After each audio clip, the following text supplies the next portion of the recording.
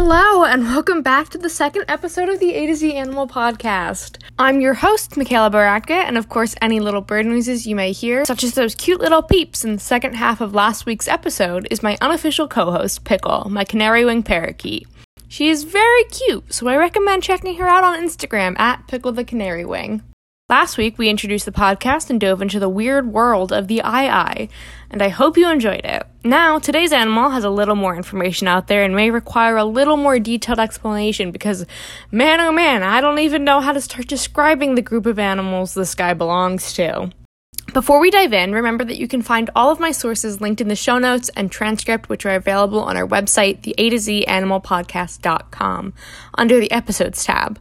Resources to help this week's animal will also be linked there. Additionally, any ecology terminology that may be used often most likely can be found on our glossary page. I will be defining words that we may not encounter as often in an individual episode. If you have any feedback or recommendations for a letter, feel free to contact me at Mickey Barra or at A to Z Animal Pod on Twitter and Instagram. There is also a form that you can fill out for animal suggestions, even if we've done that letter, so A or B, still feel free to submit, as hopefully we'll get the chance to circle back around. This week, we are focusing on the letter B for Binturong.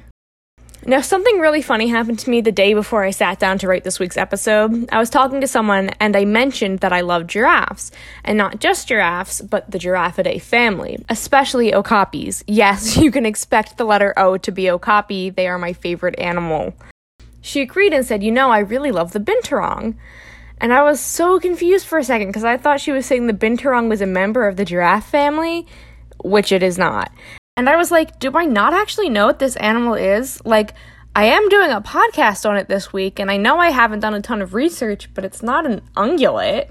She explained that she just meant the Binturong was her favorite animal, and then I realized that sometimes things just go over my head. Okay, maybe that story was not as funny as it was in my head, but either way, it was a weird coincidence that the person who I hadn't told about this podcast just so happened to say this week's animal was her favorite. This is someone I see once a week at an internship, so I don't feel like I know her well enough to plug the podcast. But Miranda, if you're listening, hi.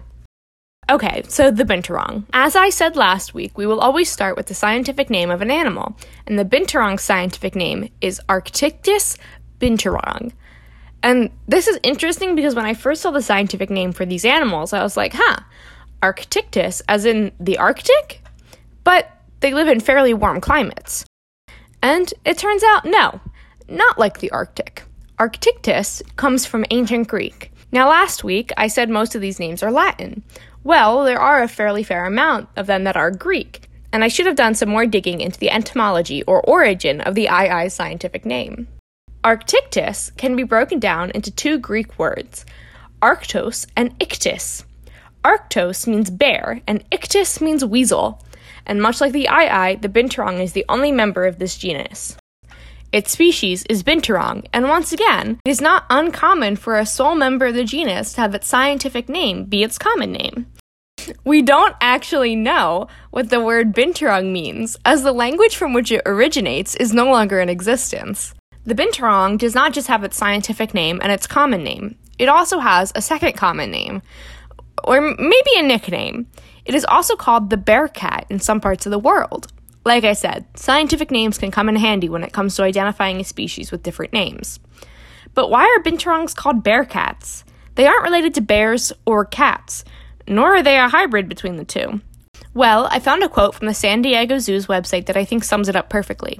A Binturong has a face like a cat's and a body like a bear's, long, shaggy, black hair, stiff white whiskers, and a prehensile tail that's as long as its body. And the hair coloration on Binturongs can vary from black to brown with white, silver, or rust on the tips, which gives the Binturong a grizzled appearance. And I guess if you wanted to play that game of what happens when you crossbreed two or more species of animals, you could throw a monkey into the mix here with a prehensile tail. Or maybe a porcupine. There is a species of porcupine with a prehensile tail. Fun fact, the Binturong is one of two carnivores with a prehensile tail, the other being a kinkajou. Okay, I'm getting off topic. Instead of being a bear, cat, or monkey, the Binturong belongs to the Viverridae family, with civets and are fairly closely related to fossas. Now you're probably sitting there going, what?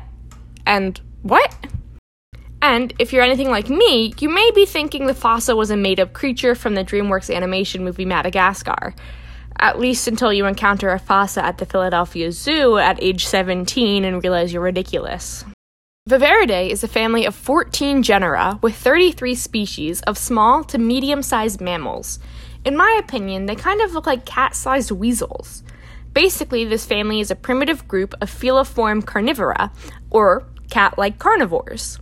So, much like how the ii is more similar to our early primate ancestors, the members of the Viverridae family, including the binturong, give us a good idea of the animals that led to the cats we know today. The fossa aren't actually a species within the Viverridae family, as they belong to the Eupleridae family, which is a group of 10 different species that are endemic to the island of Madagascar. But they are also carnivores and have early cat-like characteristics. We aren't talking about the fossa, but I felt like I needed to clear that up. Other than looking vaguely cat-like, this family is classified by having 4 to 5 toes with retractable claws on each foot, 6 incisors in each jaw, and molars with tubercular grinders. From what I've read, it seems tubercular grinders are features of molars that allow members of the carnivora order to chew meat. And, much like a cat, this family has a very prickly tongue. However, their muzzle is longer than cats, and some of their other skeletal characteristics are different. And as someone who is not an expert in cat anatomy, I do not think it's best I try to explain the details of those differences. By the way, a civet is a group of small mammals found in tropical Asia and Africa. Maybe I'll do an episode focusing on a specific member of this group later. So, where are you going to find binturongs in the wild? Just like their cousins, the civets, they are found in the tropical rainforests of Southeast Asia. More specifically, according to the Thai National Parks website, binturongs can occur from India, Nepal, Bangladesh, Bhutan, Myanmar, Thailand, Malaysia to Laos, Cambodia, Vietnam, and Yunnan in China, and from Sumatra, Kalimantan, and Java in Indonesia to Palawan in the Philippines. Really, anywhere in the tropical region of South and Southeast Asia with tall forests. But if you're thinking of going binturong watching next time you're in the area, think again. This species isn't often spotted in the wild, most likely because they tend to sleep the day away in the canopy of the forest, making it incredibly difficult to catch a glimpse of one. Not to mention their population is on the decline, making them even more difficult to find. A typical binturong home range within these forests is 6.2 square kilometers. This is nowhere as large as an ii, but these animals are often compared to sloths with how slow they move. I also learned that there are several subspecies of binturong based on their location. One of the ways scientists define a species is through the biological species concept. Will 2 individuals encounter each other in the wild, and can they produce viable offspring, or babies that will then be able to reproduce later in life? Subspecies form when most likely these 2 individuals would be able to mate and produce viable offspring, but their ranges don't really overlap for some reason. In the case of the binturong, most likely they lived in a large tropical forest that over time began to disappear thanks to us humans. Additionally, small home ranges prevent population overlaps. Now, the different populations are separated and don't naturally encounter each other. Should this continue, over time the subspecies may speciate, or form 2 separate species. In this scenario, it would be allopatric speciation, or the formation of new species as a result of physical isolation. Most likely, we will not see a new species of binturong arise in our lifetime. But I wanted to highlight this concept to show that sometimes sciences we may view as black and white may not be so clear. I used to question what I could ever study in evolutionary biology, or zoology, but I've learned that evolution and species are not as simple as you were taught in high school. I could talk about this topic for a while, but there's still so much more to cover, so please reach out to me over social media if you want more information on how we define species or different processes of speciation. So they are nocturnal and live high up in trees. Sounds familiar, right? Oh, I should also mention that for the most part, these are solitary animals. However, unlike the ii, they aren't necessarily territorial. In fact, it is not uncommon to see a small group of binturongs. If you do, most likely it's a mating pair and their offspring. In fact, studies show there is about a 35% overlap of binturong home ranges on average, meaning that they don't mind sharing their territory, they just rather avoid each other. They do come together to mate, which we think happens all year round without a proper mating season. However, more births seem to occur from January to March. But binturongs can do this thing called delayed implantation. Don't worry, we'll discuss this in a moment, which could explain the timing of these births. We think binturongs are monogamous, but very little research has been done into their mating system. Some males have been documented remaining with the female to care for their young, while others seem to just go about their lives. We also think they breed about 2 times a year and typically have about 2 offspring per litter, but they can have up to 6 babies in one go. And no matter if the dad sticks around, the mom will always care for their young until they are independent, which I couldn't find an estimate of when that occurs. But somewhere between 6 to 8 weeks, they are weaned off their mother's milk. The binturong has a gestation period of about 90 days. Baby binturongs are born typically weighing about 142 grams with their eyes sealed, much like kittens, and for the first few days of life remain hidden in their mother's fur. At the 6 to 8 week mark when they are weaned, they are the size of a domestic house cat with their very own thick coat of fur. Additionally, at this age, they begin to explore for themselves and eat solid food. The females will reach reproductive age at 30 months, or at about 2.5 years, while males will reach this milestone a few months earlier at 28 months. Sometimes, young may choose to stay with their group after reaching independence, but most of the time they part ways once they are independent. Binturongs will grow up to 9 to 20 kilograms in weight and 60 to 96 centimeters in length. Typically, they will live for 18 years in the wild and 27 years in captivity. Oh, and females will be about 20% larger and heavier than males. Because of this, in binturong society, females are the dominant sex. Okay, delayed implantation. What is that? Well, it is when animals can control when a fertilized embryo is implanted. Basically, it allows the mother to control when their babies are born. If you know the ideal environment is 4 months from now, and not 3 months from now, the binturong will delay the implantation by a month. It's a little more nuanced than that, but the general idea is that these animals can control when they want to give birth. The binturong is one of very few mammals that have this ability.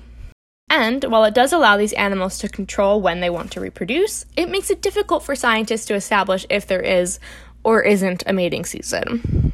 There is actually quite a bit about the binturong that seems to be uncertain. For example, earlier I said they were nocturnal, but some sources say that they may be crepuscular, or most active at dawn and dusk, or even diurnal.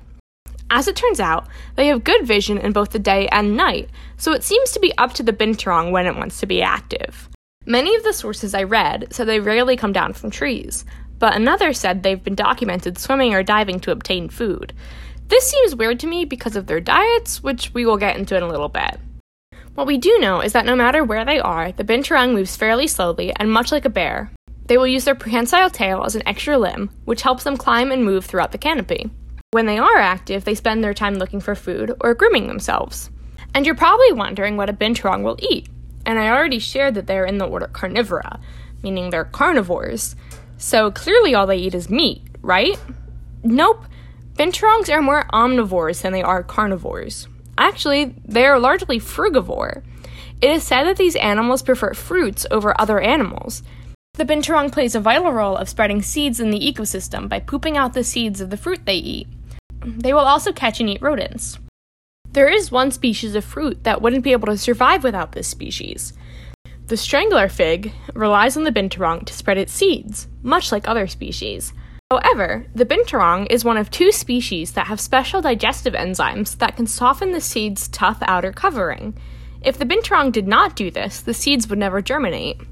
Because of its relationship with the strangler fig, the binturong is said to be a keystone species.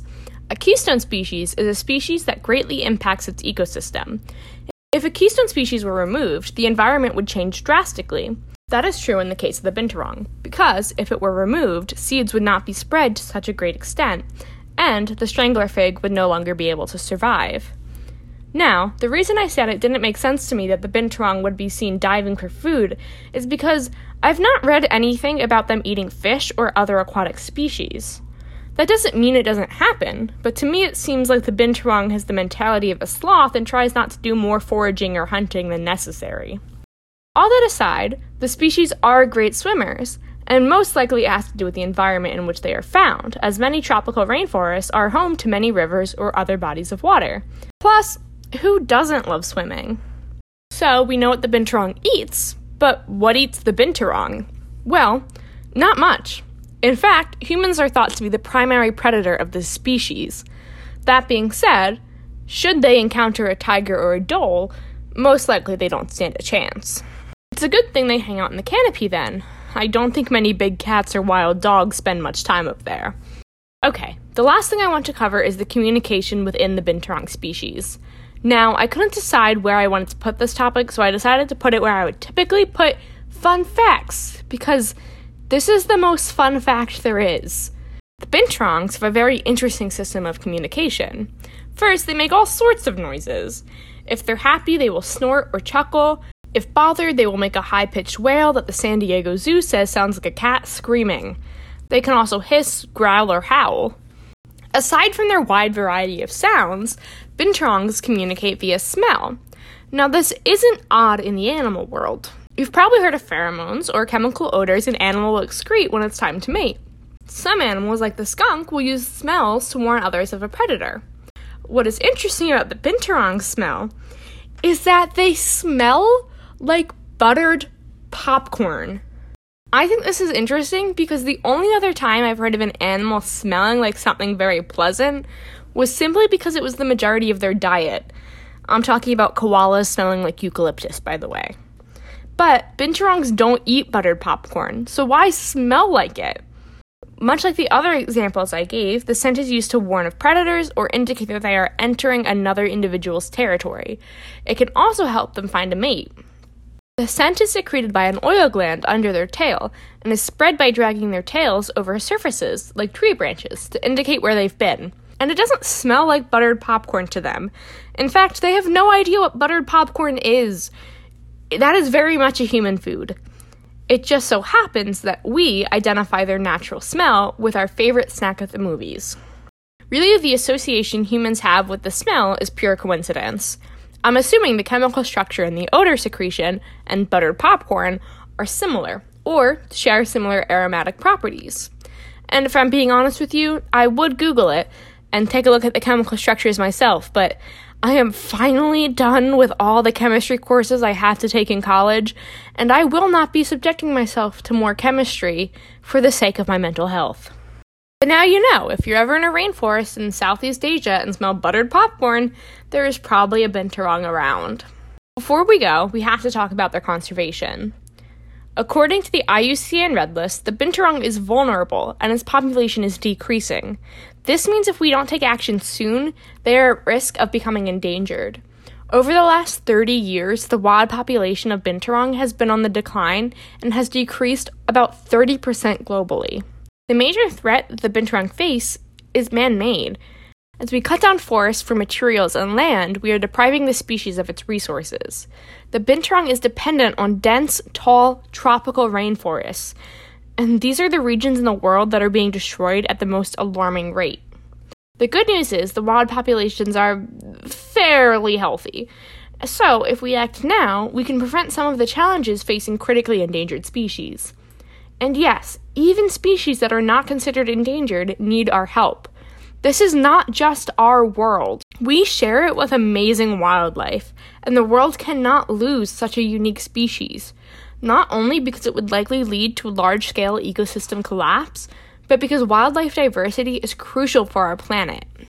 The San Diego Zoo is a great place if you want to support the binturong. They have had binturongs in captivity since 1929 and do a lot of work on a global scale to save wildlife. Not to mention, through the AZA, the San Diego Zoo Safari Park has a species survival program for binturongs. Once again, I've linked the WWF page about the binturong on our website. They don't offer symbolic adoption for the species due to the fact that it is not classified as endangered, but once again, contributing to them will help save this species as well as those up for symbolic adoption. There are a number of facilities around the world that will let you symbolically adopt a binturong.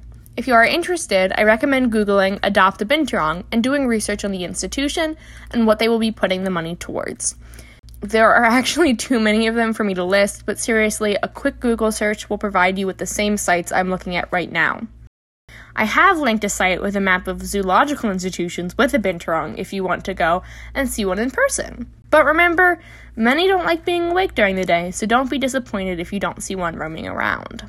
On the bottom of that site, there's also a place to donate to the AB conservation efforts in the Philippines to help the binturong. I couldn't find any organization that solely aimed to help this species, but many seem to want to save the tropical rainforest ecosystems around the world as a whole. I highly recommend looking into these if you want, because the binturong is in no way the only rainforest species facing hard times. And again, the best way to start any conservation effort is just to spread awareness. Tell your friends about the binturong. Maybe you go to one of the many universities or colleges in the United States that have the bearcat as its mascot, and your friends are always asking, what even is a bearcat? Tell them. Heck, use your school's mascot as a gateway to raise money to help save them. I highly recommend that everyone take a little time and do some research on these animals, as they are truly fascinating. There is still so much about them that we need to learn, and if you are an aspiring wildlife biologist, I recommend you go out and start asking some questions about this species and their confusing behavior. I hope you enjoyed learning about the bearcat with me and will stick around for next week's episode. Feel free to follow @A2Z Animal Pod on Instagram and Twitter for updates about upcoming episodes. And if you made it this far, please feel free to give me some feedback, be it over social media or email. All my contact information can be found on the A2ZAnimalPodcast.com. What do you think I did well? What topic did you think I glossed over too fast? Do you want longer episodes, shorter episodes? Any feedback is so highly appreciated, as I am brand new to hosting a podcast and know there are probably a million things I could improve on. Thank you so much for listening to the A2Z Animal Podcast. I'm Michaela Baratka, and I hope you'll tune in next week as we move on to letter C for Caracal. Have a great day and stay safe.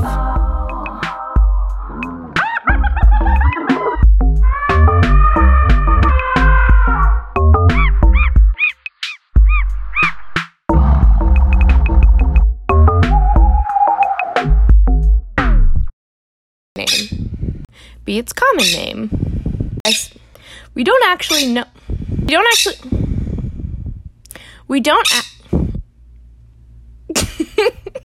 and it seems Pickle has a lot to say on the subject. Cat or Monkidae family. 6.2 square species form. Subspecies rules would be a home ranges. The different naturally encounter each other. Continue. 8. 2 separate.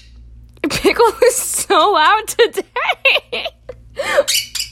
Why are you being so loud today? Pickle, can I just get through the sentence, please, without you screaming?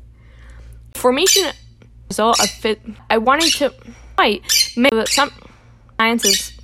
I used to study an evolution, not a simple terry animal. Okay, familiar, right? Seriously? What? Pickle.